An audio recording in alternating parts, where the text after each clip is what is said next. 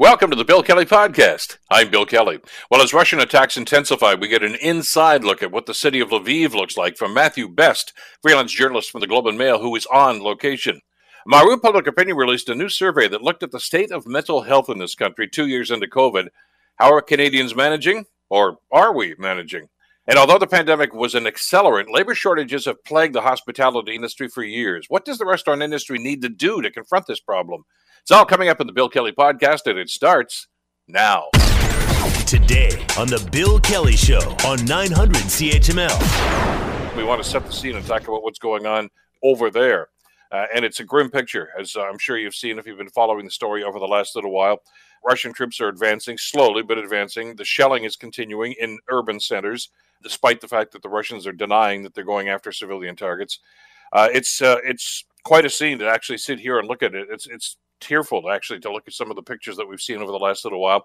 But I want to talk to somebody who's right in the middle of it right now. Matthew Best, of course, is a freelance journalist who's been on our program before. You've seen his work in the Globe and Mail, the Ottawa Citizen, among many other publications. And he is in Lviv, in Ukraine, right now, and joins us here on the Bill Kelly Show to bring us up to speed. Matthew, thank you so much on a busy day. I'm glad you had some time for us today. Are you well? I am a little tired. I was woken up by an air raid siren alert this morning. Actually, it was a cell phone alert. They've modernized the air raid system, so we have an app for that here. And how do people respond to that? Is it an everyday occurrence of they're just looking at that now? It's only been a couple of weeks, but I mean, God, it seems to be happening on a daily basis now. It's more or less on a fairly regular schedule for them. For the folks in Lviv here in Western Ukraine, they kind of go about their business. So some people head down to shelters. Most people just stay walking the streets. You hear horns honking and such when you emerge. So people are out on the streets when this is happening. Now, I asked one of the hoteliers here where I'm staying how often it was. And he said sometimes, you can go a couple days without it. Sometimes it's every day or sometimes twice a day. Sometimes they last for an hour, sometimes 5 hours. So it's sort of all over the place. And I don't know if people have become desensitized to it or if they feel that the war is far away, but the reaction to it is fairly split in terms of people treating it as life goes on and people going down to the shelters. Are they trying to carry on as best they can with their everyday lives, or is there this trepidation looking over their shoulders? It seems to be the stiff upper lip attitude, at least in Western Ukraine. When you walk down the street, you see people just chatting, taking pictures, seeing the sights as they do, because obviously there's a lot of refugees here too who've come from the east, and they're going and seeing the cultural centers around here and taking a look at what's on the street. And intermixed with that are Ukrainian military walking down the street with Kalashnikovs slung over their shoulders, just chit-chatting, having smokes. It's a very surreal sight to see a place so heavily militarized with barricades and tank traps and soldiers all about, where people just seem to be treating it like an everyday occurrence. But they're trying to get on with their lives until they hear those sirens. And as you say, I'm sure there's some people that are trying to seek shelter. Well, you talked about their attitude, the stiff upper lip, and it kind of takes me back when I mentioned, of course, that Zelensky's going to address the Canadian Parliament today and the U.S. Congress tomorrow.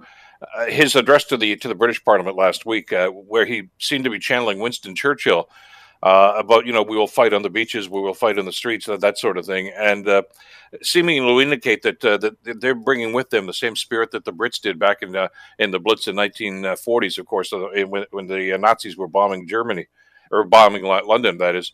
Do you get the same sense of purpose here, that the Ukrainian people are simply saying, you're not going to scare us, you're not going to intimidate us? Absolutely. Absolutely. There's patriotic displays all over. You see the blue and yellow flag everywhere, the Ukrainian trident everywhere that you go, hanging from windows, on cars, on people's clothing.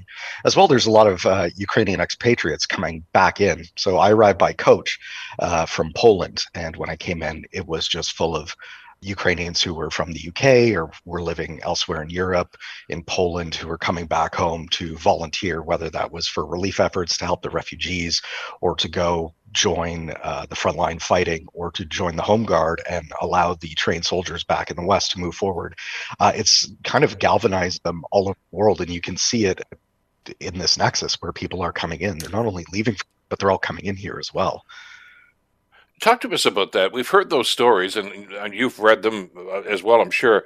Athletes, ex-athletes, people that have a higher profile on a global basis that have said, "I'm going back to defend my country." Others are, as you say, maybe not famous, but they're just as patriotic and moving in there. And I know that President Zelensky is encouraging all males, I guess between 18 and 60, to fight for their country. And it's astonishing to hear the stories about the number of people that are coming back. These aren't soldiers, Matthew, but they're going back there and willing and able, or trying to be able anyway, I guess, to go right up there and take up arms and defend their country. Absolutely. When I was coming in, like I said, I was on a coach. It was an overnight coach because you have to get here sometime between 6 in the morning and 10 at night to avoid the curfew. And so we were coming in at 2 in the morning, and I was just chatting with some people on the bus at the back, and there was a fellow there said, I have no military training. I've lived in Britain for years, and I'm coming back to fight. And as we get to the border, we were obviously going through the border checkpoints, and it's a very long process given the war. As we get to the Ukrainian part of the border, the Ukrainian border guard comes on and takes all our passports and asks, where we're from and what's our purpose in Ukraine. And after that, a gentleman came on who had our passports as well. And he was going up. He had the passports of all the military-age males, I should say, and he was going up to every single male, finding their passport and saying, Legion, Legion, Legion. Are you here to join the Legion? Are you here to join the foreign fighters? Are you here to move to the front line? So there's this almost organized effort to get people in and get them to where they're supposed to go and where they're going to best be suited. Now, of course, when he gets to me, I say no journalist, but most other people were saying, yeah, I'm coming in some capacity to fight or help. But these aren't soldiers. They're not trained in military protocols and things of this nature. How are they being moved into the service here? I mean, I'm guessing some of them probably haven't even picked up a weapon in their lives, but are willing to do so now. Absolutely. From what I've seen, it's they move them, I guess, where they most belong. So folks who maybe want to help out but have no military training and don't really want to be set to the front might be brought to a refugee shelter to help distribute aid. Folks who maybe are younger and are more willing to fight might be asked to move to the sort of territorial guard, the militia, so that they can garrison cities, I suppose, and garrison the rear while the more trained are moved towards the front. And the effort to organize them is also an international effort. There's many folks over here from America, from Britain, from France, who are trying to assist in training and taking the people who are capable of fighting and basically putting them through crash course boot camp on how to fight. It's a remarkable story just to see that, not just level of patriotism, but people that are willing to put their lives on the line in situations like this. What was it like, the trip from the Polish border to Lviv eventually? Is there concern? I mean, are the roadways clear? Can you travel safely? I mean, because you've heard the stories, I'm sure, that there's a lot of U.S. intelligence now that suggests that the Russians are planning on attacking those supply chains. Well, I mean, the trip was safe. It was actually quite quick. The Polish part of the trip was no problem. We made very good time. And as we got into Ukraine, obviously, once we get through the border, it's a little bit slower because there are, fortifications on the side of the road. But you'll also see people just biking right by them. You get into the city and it's like any other city. There's a big traffic jam, and there's, again, checkpoints everywhere and guards who ask where folks are going. But other than those kinds of snarls and slowdowns, it's relatively safe. The thing to keep in mind as well is that Western Ukraine is this refugee corridor right now, especially coming out of Lviv and going into Poland. And we saw something like this last year where Belarusian President Lukashenko also sent many, many migrants to Poland. And there's a vibe that people feel that, anything is a weapon.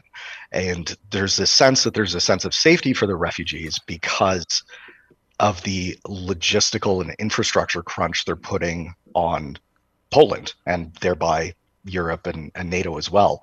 So there's this notion that the refugees are actually probably quite safe because they're being used to bog down Western efforts. What's the mood? I know you've only been there a short time, actually, in Lviv.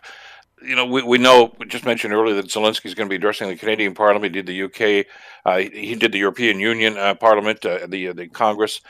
We already know the gist of what he's going to be asking for today to the Canadian Parliament, of course. That they want the no-fly zone incorporated, and they need more assistance, and they're talking about military aid. The answer has been no, and a pretty adamant no so far from NATO nations. Is there hope within the Ukrainian people that maybe that attitude is going to change? And do they still look to the West and to NATO for some relief to come to their side and come to their aid? I wouldn't say they look to the West. I'd say they hope for the West. There are people who look to themselves first and foremost, and they'll take any assistance they can get. But there's a split attitude, I'd say, that they definitely want it to come and they want as much assistance as they can get, but they're not holding their breath. They're going to keep doing what they're doing over here. They're grateful for anything they get. I'm not sure if the political realities of the no-fly zone and the potential escalation of causing World War III has really sunk in, or if people who over here really are already kind of involved in World War III even think that's an unfair ask for the rest of the world to jump in. So those are the various kinds of chatter that floats around and that I've heard so far. Well, especially because of the resolve, and I think it goes back to what you were mentioning earlier. I mean, even where you are in Lviv, I know the mayor was quoted the other day as saying, look, if we can get Russian planes out of the sky, we can hold our country. That's a very optimistic view, but I guess it speaks to the resolve of what the people are feeling right now, and the fact that they think that these people are going to be able to come to their aid. They're not giving up, and it's remarkable to see. Notwithstanding the fact that, as you've seen from the other cities, and starting to happen in the port city, of course, and of course now even in Kyiv, shelling in downtown areas. The apartment building that was attacked yesterday with a number of people that were dead as well. But it seems to make these people even more resolved, as opposed to, if in fact Putin is simply trying to get them to the point where they just say give up and we give up. I don't think that's going to happen. There are people of singular will. That's the first thing you notice as soon as you come here, that there is a singular will that Ukraine is Ukrainian. And that, going back to the Churchill speech, there's no inch they won't fight over, and there's nothing that they'll give up. If Putin does eventually take Ukraine, he'll take a vast ghost town because everyone will fight him to the end. And that much is clear the instant you talk to anybody here. One of Zelensky's former advisors, who's been on a number of the American networks here, drew a rather interesting analogy about Ukrainians and their attitude and their willingness and their resolve. And pulling a North American analogy, he says we're like John Wick. He says we're nice, quiet, loving people until we get pushed, and then we're like John Wick. And I think that's something that resonates, with people back here to say, oh, really? That's the kind of attitude that they're taking. But you juxtapose that with what Zelensky is saying right now, and I'm sure you saw the interview we did last week with Sky News, and that where they repeated about the no-fly zone, and it could, as you mentioned, escalate into World War III. And he says, and it could only increase the suffering. And he says, increase it how? He says, look at my country. Look at people that are dying on a daily basis. How many more Ukrainians are going to die? How many more cities are going to be destroyed? He's unshaken in his resolve, and so the Ukrainian people in this area too. Is there a concern that this is going to start to escalate? I mean, it can go one of two ways now, because we've heard stories as well that the Russians are really starting to escalate and simply willing to tear down cities to make their point here, including, of course, where you are right now. Oh, absolutely. I mean, every time you talk to somebody, ask how they feel. They'll always say, here in Lviv, they'll always say, it's safe, and then for now. That's always the caveat that's on their mood, is for now. And I think they've seen the kinds of escalations that have happened and realize, that can be coming here. We did have the missile strike at the International Peacekeeping and Security Center. That's it's actually closer to Poland than it is to Lviv, but it's nearby enough, and it's in the Lviv Oblast that, people are feeling it. People realize how far in here Russia can reach, and how far they're willing to go for their goals. And they're acutely aware that there's a civilian airport here that can be targeted as well, and that might have strategic value to those kinds of strikes. And that sort of just puts a bit of a punctuation mark on every time they say, well, I feel good or I feel safe, but for now. And they know the stories. I know the mayor of Izium with 450 or 45,000 people, I guess, in that town. He says no water, no light, no heat, food, and medicine. We can't even bury our dead. They know that's happening. It's happening not too far away from where you are right now. So there's a sense of reality, I guess, that is there, notwithstanding their resolve to carry on. Oh, absolutely. Yeah. So far, I'm told that there's been few interruptions. Things are occasionally spotty, but they know what's going on. They of course don't have that kind of Russian censored media here, where the story is whatever the state makes up. They very much do know what's happening and what's incrementally moving closer. All the monuments here in Lviv are wrapped up to protect the cultural heritage of the city, because the statues obviously can't be carted to bomb shelters. There's a sense that sooner or later it's going to arrive here. Well, we thank you so much. I know how busy you are. And it's a very, very tense situation. I really appreciate you spending some time with us. Please stay safe. It's a very incendiary situation there. Pun not intended at all. It's just terrible to watch some of the things that are going on. So do your job as you do so well all the time, and hopefully we can hook up a little bit later on and get a further update on this. Thank you so much for this today, Matthew. Well, thank you for the time, Bill. Pleasure to be here.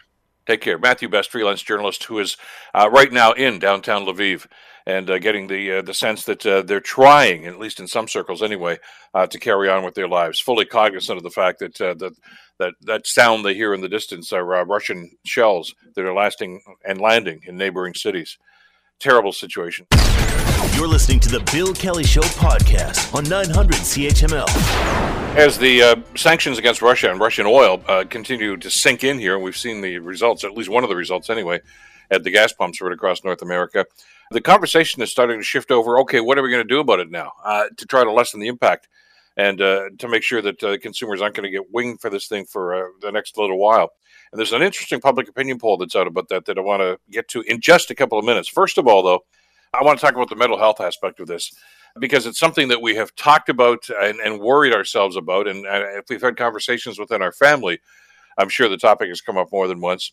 There is a couple of studies I want to talk about. One is a study that was released in the U.S. this week that finds that children and teens have been steadily experiencing a significant increase in cases of anxiety and depression. Experts say the study proves that children's mental health should be treated as seriously as physical illnesses such as asthma and obesity. Dr. Alok Patel is at Stanford Children's Health Center, explains why this is a cause for concern. Well, this report is telling us that heading into the pandemic, we already had a mental health crisis among youth, seeing about 30% increases in anxiety and depression. And this was before everything that happened in the last 2 years that only exacerbated mental illness in our adolescents. Well, let's talk about how it's exacerbated mental health within it. And to do that, we're so pleased to welcome back John Wright, Executive Vice President of Maru Public Opinion, who have done some polling on this and come up with some rather startling results. John, as always, thanks so much for the time. Great to have you with us once again. Good to be with you, Bill. You know, we've talked anecdotally, and I guess heard anecdotally from some folks in the profession about the increase in the strain of mental health. These numbers that you've come up here when you talk to Canadian adults, especially young Canadian adults, increases in suicide conversations, increases in mental health. Some people not finally at this young age saying, I need help. A startling revelation. Yeah, you know what? I think you hit the nail on the head. We have conversations with neighbors. We know of cases where kids and young adults, and that's really what this study is about, 18 to 34. And I count 34 as a young adult. But just the impact of the pandemic on their mental health has been extraordinary. And I think what leapt out at me in these pages of data is that, first of all, this is real research. I mean, we call it polling, but it's a bigger sample size than most of the mental health providers do when they're measuring people across the country. So we're able to dig down and look inside of these numbers. The gap between people who believe that, on average, they've had some troubles during the pandemic over the last 2 years is quite significant in itself. But when you look at that 18 to 34 grouping, there's, the distance in those categories is as much as 16 points higher than the national average. So, it shouldn't come as a great surprise that we've all had some kind of impact from this in a mental health perspective, but to see the numbers that big brings this home that the pressures put on young adults, whether they were working, whether they were at home looking after young kids, whether they've got mortgages, whether they had to change jobs or forego income, has had a huge impact on them compared to others who are, relatively more stable, working from home, perhaps have retirement incomes, all of those sort of things. So the impact has been very significant on young adults during the last 2 years. And I know that some people will be dismissive and say, oh, come on, the people in that age group, they're resilient. They can roll with the punches. And I'm certain that, they can, I suppose, to a certain extent. But as you say, when you see like a 16-point average above the national average of people that are actually say they're almost at the breaking point right now, that's a red flag. Well, it is a huge red flag. And I know people will say that exactly what you do, snap out of it, be resilient, get back on your feet because, we're through this. Well, that often comes from people who are in a better position to say that. Again, the cost of living that's rising as we come out of the pandemic exacerbates a lot of the circumstances that these young adults have had to deal with. But we just can't underestimate not only the impact on the young adults in our society and the young kids who have gone through this, as we heard at the top of the show, but also the difficulty in getting help or reaching out for help. Even if you have the courage to reach out, having access to a professional is worse than it was before the epidemic set in.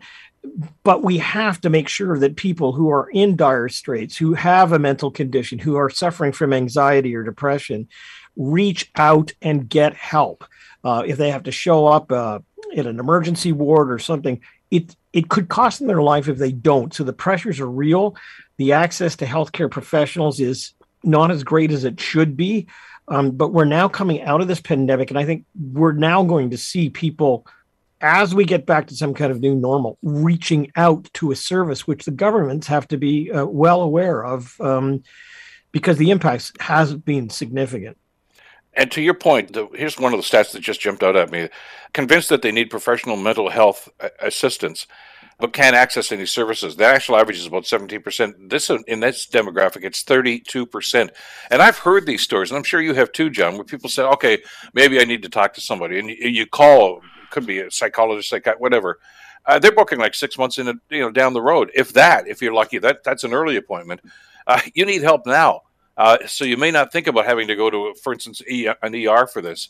But, when you're in a desperate circumstance like this, you need immediate help, and it's just not available right now in most cases. It isn't, and therefore you have to be really in touch with your own mental health issues. I will say this openly. I was born with severe depression. You would never know it from me doing in television or radio or anything else. So I've suffered not only from that for my entire life, but allowed, professionals to give me the right medication to get through everything that, I have a great life and everything else. It doesn't impede anything that I do. But I will say this, having experienced that, and I do have what's called dysmethia. It's a double depression. So, and again, I was born with it. I didn't ask for it. But the reality is that it feels like grief. People who don't have this, and it's, this afflicts about 17% of the population across the country. People who don't have this don't understand it. It's not a sadness. If you lost a loved one, and you had that grief, let's say you lost your mom or your dad and you felt that for weeks on end, that's the kind of feeling that people with depression walk through every day without help. It grips you, right to your soul. And you feel like the only way out of it is to, in fact, take your own life. Oftentimes, at that sign, when you're feeling that way, when you feel what I call the grip, that depression that consumes your body in grief, it's time to walk into a hospital. It's time to get to CAMH and get immediate help. And loved ones will reach out for you and to have that network. But it is a feeling that you stay with. You walk in your shoes. I will say this, Bill. I had this conversation with Charles Adler, who you would know a couple of years ago. Good friend of mine. Yeah, Chuck and I go back a long time. And Charles called me after we did this one night a year later and said that a guy had called him and said it had saved his life. That conversation alone on the radio. So he'd gone in right away and got help, and he was fine. So there are ways to treat this, but you can see the impact now, where coming out of the First World War, psychologists and psychiatrists and even mediums all of a sudden were swamped with people who had gone through a war. We've had an embedded society for 2 years fighting their own war with pressures, and coming out of the epidemic, probably within the next 6 months, we're going to see a huge impact on the mental health area. This is here in the data. These numbers are astounding in certain areas. So, first thing out of the data is you're not alone if you're a young adult and you feel this way. Number two, if it is severe, walk in and get help, or talk to somebody, or talk to a loved one who can at least move you in that direction. And number three, be aware of the symptoms. This is not something which you can fight on your own. You oftentimes have to have some kind of medication or professional advice on what to do. And it will be there. You just got to go to the hospital or to the right place to get it. As we've talked about in the past, I mean, suck it up is not an aberration. And anybody who says that, that's not who you should be leaning on right now. You've got to have somebody who can put you in the right direction, and not just be sympathetic, but have an honest discussion about that. There are places to go. I mean, that's one of the takeaways, as you and Charles talked about, I'm sure. But you have to know where those are, and you have to have somebody who's going to be with you to make sure that you do follow up on that. It's such an important element of this, because, as you say, it's pretty easy to fall off the cliff when you get to the edge there. Let me say one last thing about this. Michael Wilson, the former finance minister, his son committed suicide. And so he dedicated the back part of his life to making sure that mental health was recognized as a severe problem that had to be addressed. He and I joined together and did the first study on mental health in North America. It was the very first one. We actually released it at the Canadian Embassy. And it was the first time that when we hear about the 1 in 5 Canadians, which is a huge number, 17 to 23%, who suffer from some form of anxiety or depression, that's where that comes from. And that was 20 years ago. And you know what? In this data is the same amount, except it's up because of the pandemic. So it stays with us. It doesn't go away. It's like the disease itself, which it is. It needs to be addressed not only by the individual with medication, often medication, most of the time, but also just to recognize that coming out of this pandemic, you will not be alone. You are part of a larger group now. And as a result, go and get, to an emergency ward, or have someone take you if you feel that you're getting to that stage, or pick up the line for a suicide line or depression line and see if you can get some help. But it's, you're right. You can't just raise money because, you think on a particular day you can, send a text and it's going to put 5 cents in somebody's coffers to help mental health. This is serious on the ground, and the numbers are stark, and they're here in this data. And this is a snapshot, as you've talked about before, when you do polling like this. And there's a time lapse between the time that you do this and the time that you and I will talk about this. And you look at what's going on around you. It's not just, the post-COVID, and we're not even into post-COVID, but we're trying to be. There's a possibility of a world war. And then, you look at the pictures on TV and you see apartment buildings, maybe like the one in which you live, are getting shelled, by an enemy. It's a tough time right now. And people have to be able to reach out in situations like this and know that there's going to be somebody there for them. Yeah, it's a disturbing world at the moment. You can't make it go away, except you can turn it off. I mean, you can turn off. They don't want to turn off Bill Kelly, but they can turn off a whole lot of other things in their life and just change the channel. The critical thing is never change the channel and talking about it. And Bill, are talking about it today and what it's like. There may be people listening. It's it is a disease. It's a terrible circumstance, and you have to understand, if you have a colleague and you don't have it, but they do, that if they have it, they may be walking in that grief every single day.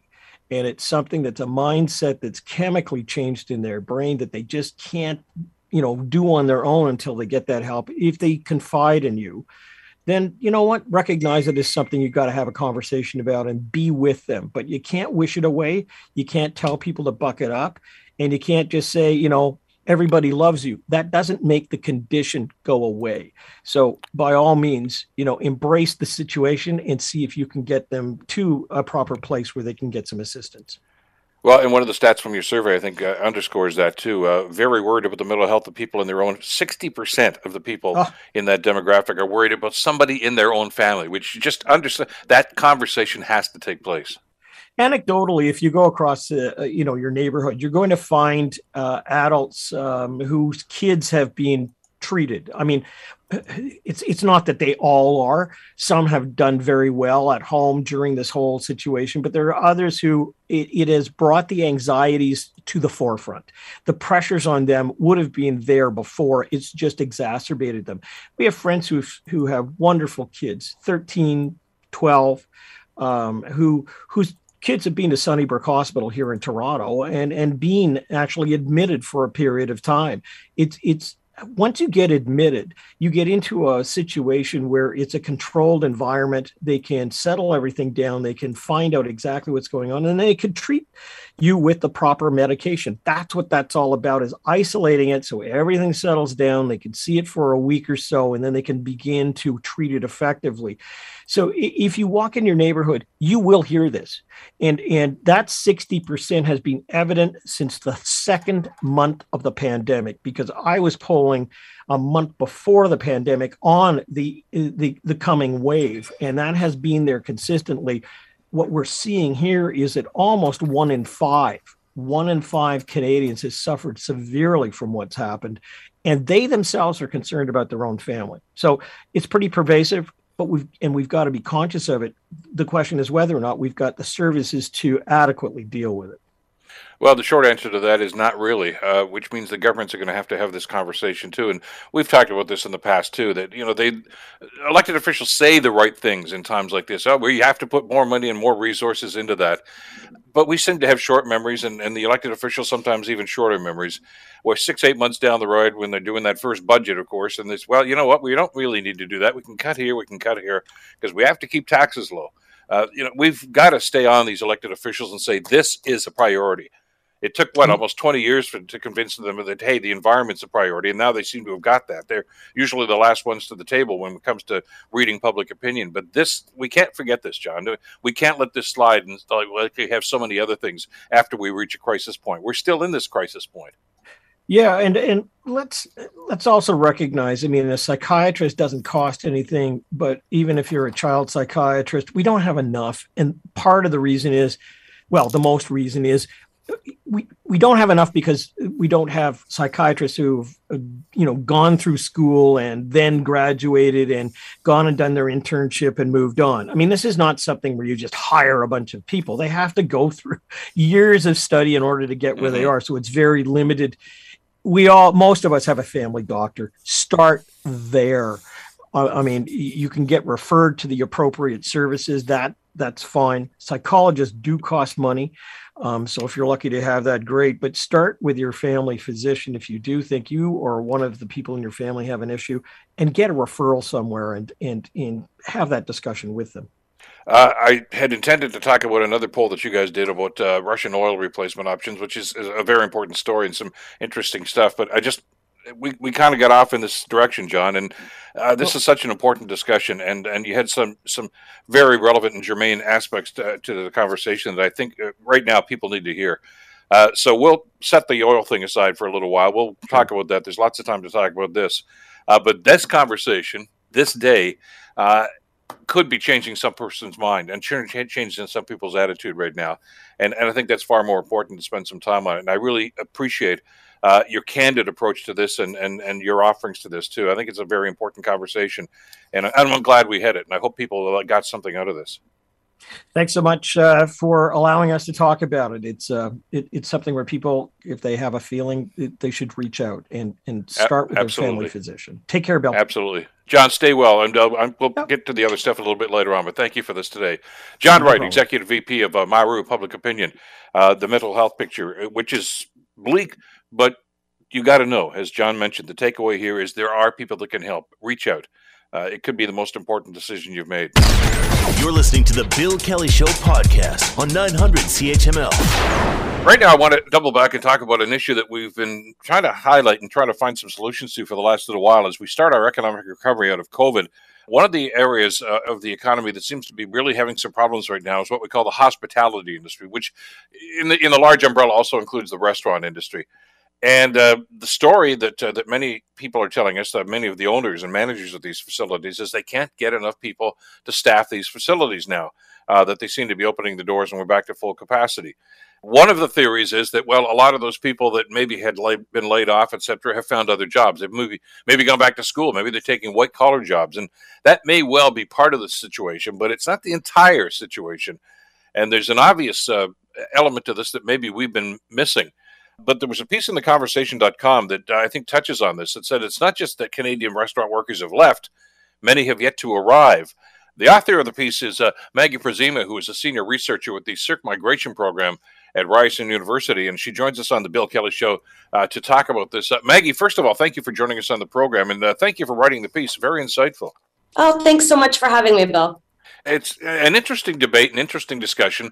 It's one of these things that really, I guess, hits all of us, at home, because it's our restaurant, it's our favorite establishment that we go to, and we always hear about these staffing problems that are going on. But you talk about one of the elements that doesn't really make it into the discussion, but it's historically a very big part of this industry, isn't it? And that's immigration. Absolutely. And, I've been reading and keeping up with what's been going on over the course of the pandemic. And I was really quite surprised that when things started to wind down and restaurants started to open, that nobody was talking about the fact that such a huge component of the labor in restaurants are immigrants. And because of closed borders and pandemic restrictions, so many of these immigrants just haven't come to Canada in recent years. And it's I'm surprised it hasn't been more of the conversation, because, like I say, this is not a new phenomenon. This has been going on for years, where oftentimes these jobs in some of these facilities have been filled by people coming in here, and it's as you mentioned in the piece, for many of them, it's almost like an entry-level position, isn't it? Absolutely. You come to Canada. A lot of people come with credentials from different countries, but they come to Canada and a lot of their credentials are not recognized, for example. They have to go back to school, perhaps. They have to take some extra courses, get extra accreditation. And in the meantime, the hospitality offers an immediate way to make money and to support their families. This is also huge with international students. Hospitality is that kind of job where you can learn on the job and you start making money right away, which is not, those jobs are not available in every sector. And we know that 11% of all new immigrants between 2011 and 2016 worked in the food and beverage industry. So it is very much a gateway industry for many people. And there's a structure there. There's in place within that industry, isn't it? I mean, depending on, as you mentioned, the immigrants' capabilities, their education, their qualifications for different roles, and we've heard stories about people that maybe are trained as engineers or some other profession that come over here and maybe end up in the hospitality industry as a server, whatever the case might be. But they're using that time wisely, as you say, maybe to brush up on their skills and maybe move on to that. But there was always a pathway for people. In other words, that person would move on. Another person, probably an immigrant, would roll into that position and use that as an entry-level position to kind of gain entry, get a foothold, etc. So it's always been there. And I guess it's we've talked about the supply chain. I guess the supply chain of potential employees is maybe what's been cut off here. Yeah, so just to give you an example, the 2021 annual report on immigration to Parliament, which is a report that the IRCC presents every year, showed that in 2019, there were about 4 million electronic travel authorizations and temporary visas issued. And then in 2020, just for contrast, there were about 650,000. So you can see the deficit there was huge. And while the government's been, really trying to keep up with their target immigration levels, and in 2021, we welcomed 401 new permanent residents, those permanent residents were welcomed from within Canada. So those were people that were already here. So there's a huge amount of, potential new immigrants that just haven't come. And I do think that the government is very much concerned. We have, an aging population. People are starting to work later. Youth has been traditionally a huge demographic of people who's worked in the hospitality industry. They are, doing more volunteer work. They're entering the labor market a little bit later. So there's all these reasons that are, compounding together to, underscore a labor shortage that was very much existing before this pandemic. The labor shortage was there. And again, I refer to the, demographics in the 70s and 80s, about 20% of the population was, the 20% of the population that was working in restaurants. Now it's only 12%. So, there's a huge demographic problem there too. And that's, as you mentioned in the piece, not to be dismissive of some of the other parts of the conversation we're having, wages, things of that nature. You can't simply say, "Oh, don't worry about it. They'll open the doors again, and everybody will come back, and we don't have to raise wages." That has to be part of the discussion, because that decrease in the number that you just mentioned here is troubling. That indicates that even people who are coming here may not look at that as a potential stepping stone. So you've got to do something, I guess, to bring that particular industry into the 21st century, i.e. wages, benefits, working conditions, things like that. Yeah, I think the restaurant industry as a whole has treated it as sort of temporary labor. Which maybe for some people it is, but if you want to make the industry attractive to people as a whole, then absolutely, you need to raise wages. You need to give people permanence. You need to give them benefits. You need to make it attractive and, an industry that people want to work in because it offers a future, room for growth. And, we lump food and accommodation into but there's so much range there, there's so much potential for different kinds of jobs, whether, it is starting in a, back of house dishwashing job, but then, all through management and hotels. So there's a ton of range in the industry. People can work their way up, and it does offer good labor opportunity. So I am a bit hesitant of that discourse that it's, just all bad and bad wages. I don't think that's the case. But I do think it's a case that, some of those things need to be rectified, that we can't treat it as just like temporary labor. It's like every other industry, though, isn't it, Maggie? When you look at it that way, yeah, there are probably some bad operators. There's some very good operators who treat their employees well and do what they can for them. And it's called retaining. It's retention of employees, and that can be a big factor in first of all, the company growing, but secondly, of course, the other side of that coin is, we've heard those stories too of minimum wage, long hours, no timeouts because we're busy. Sorry, you can't do that. Oh, by the way, you have to buy a uniform to work here, and you have to buy it yourself out of your paycheck. But even though you're making minimum wage, they have to address all of these issues. And this is probably like just about every other facet of the economy we've talked about, where a lot of the stuff that you wrote about here in your piece existed before the pandemic, and the pandemic really just shone a light on a lot of these problems. Well, that's exactly. A lot of these problems were existent. I think the industry and, a lot of our consumer behavior comes into play here. We want everything cheap, and food is not cheap. It is not cheap to produce good quality food. And, the more people want cheap things, the more quality is sacrificed. And when, restaurant operators operate on pretty low income margins, and, they try and squeeze everything, the last penny out. And it really often gets turned into, scrounging on labor, because it is an extremely labor intensive industry. So, one I think stat that really makes an impression is that when you look at the restaurant industry, for every $1 million in profit, it employs 15 people. So the next industry in line is retail, and it employs 7 people. for each $1 million. So it just goes to show you it's an industry that really thrives on labor. A lot of things can't be mechanized, but that's where, owners squeeze that labor. And we need to be prepared as consumers to pay a little more so that workers can be treated properly.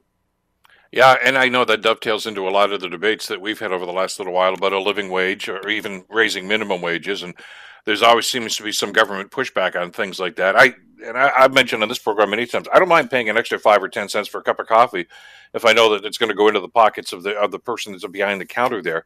And that only makes sense, because they have an opportunity to earn a living and they have to put food on the table for their family too. We as consumers have to be a part of this too. We can't, as you say, simply say, well, somebody else has to bear the burden of that. We all have to in a situation like this. That's exactly it. Bill. It's a great piece. I direct people to go to theconversation.com and check it out for yourself, and you get the details about the whole article. It's not just the Canadian restaurant workers have left. Many have yet to arrive. And some interesting ideas there and should be part of the discussion going forward. Maggie, thank you so much for the time today. Really appreciate our conversation.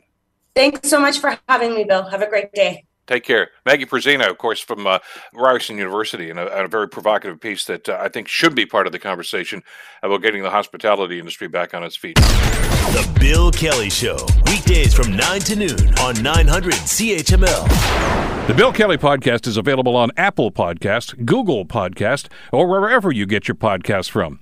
You can also listen to The Bill Kelly Show weekdays from 9 till noon on 900 CHML. I'm Bill Kelly. Thanks again for listening. And don't forget to subscribe to the podcast. It's free, so you never miss an episode. And make sure that you rate and review.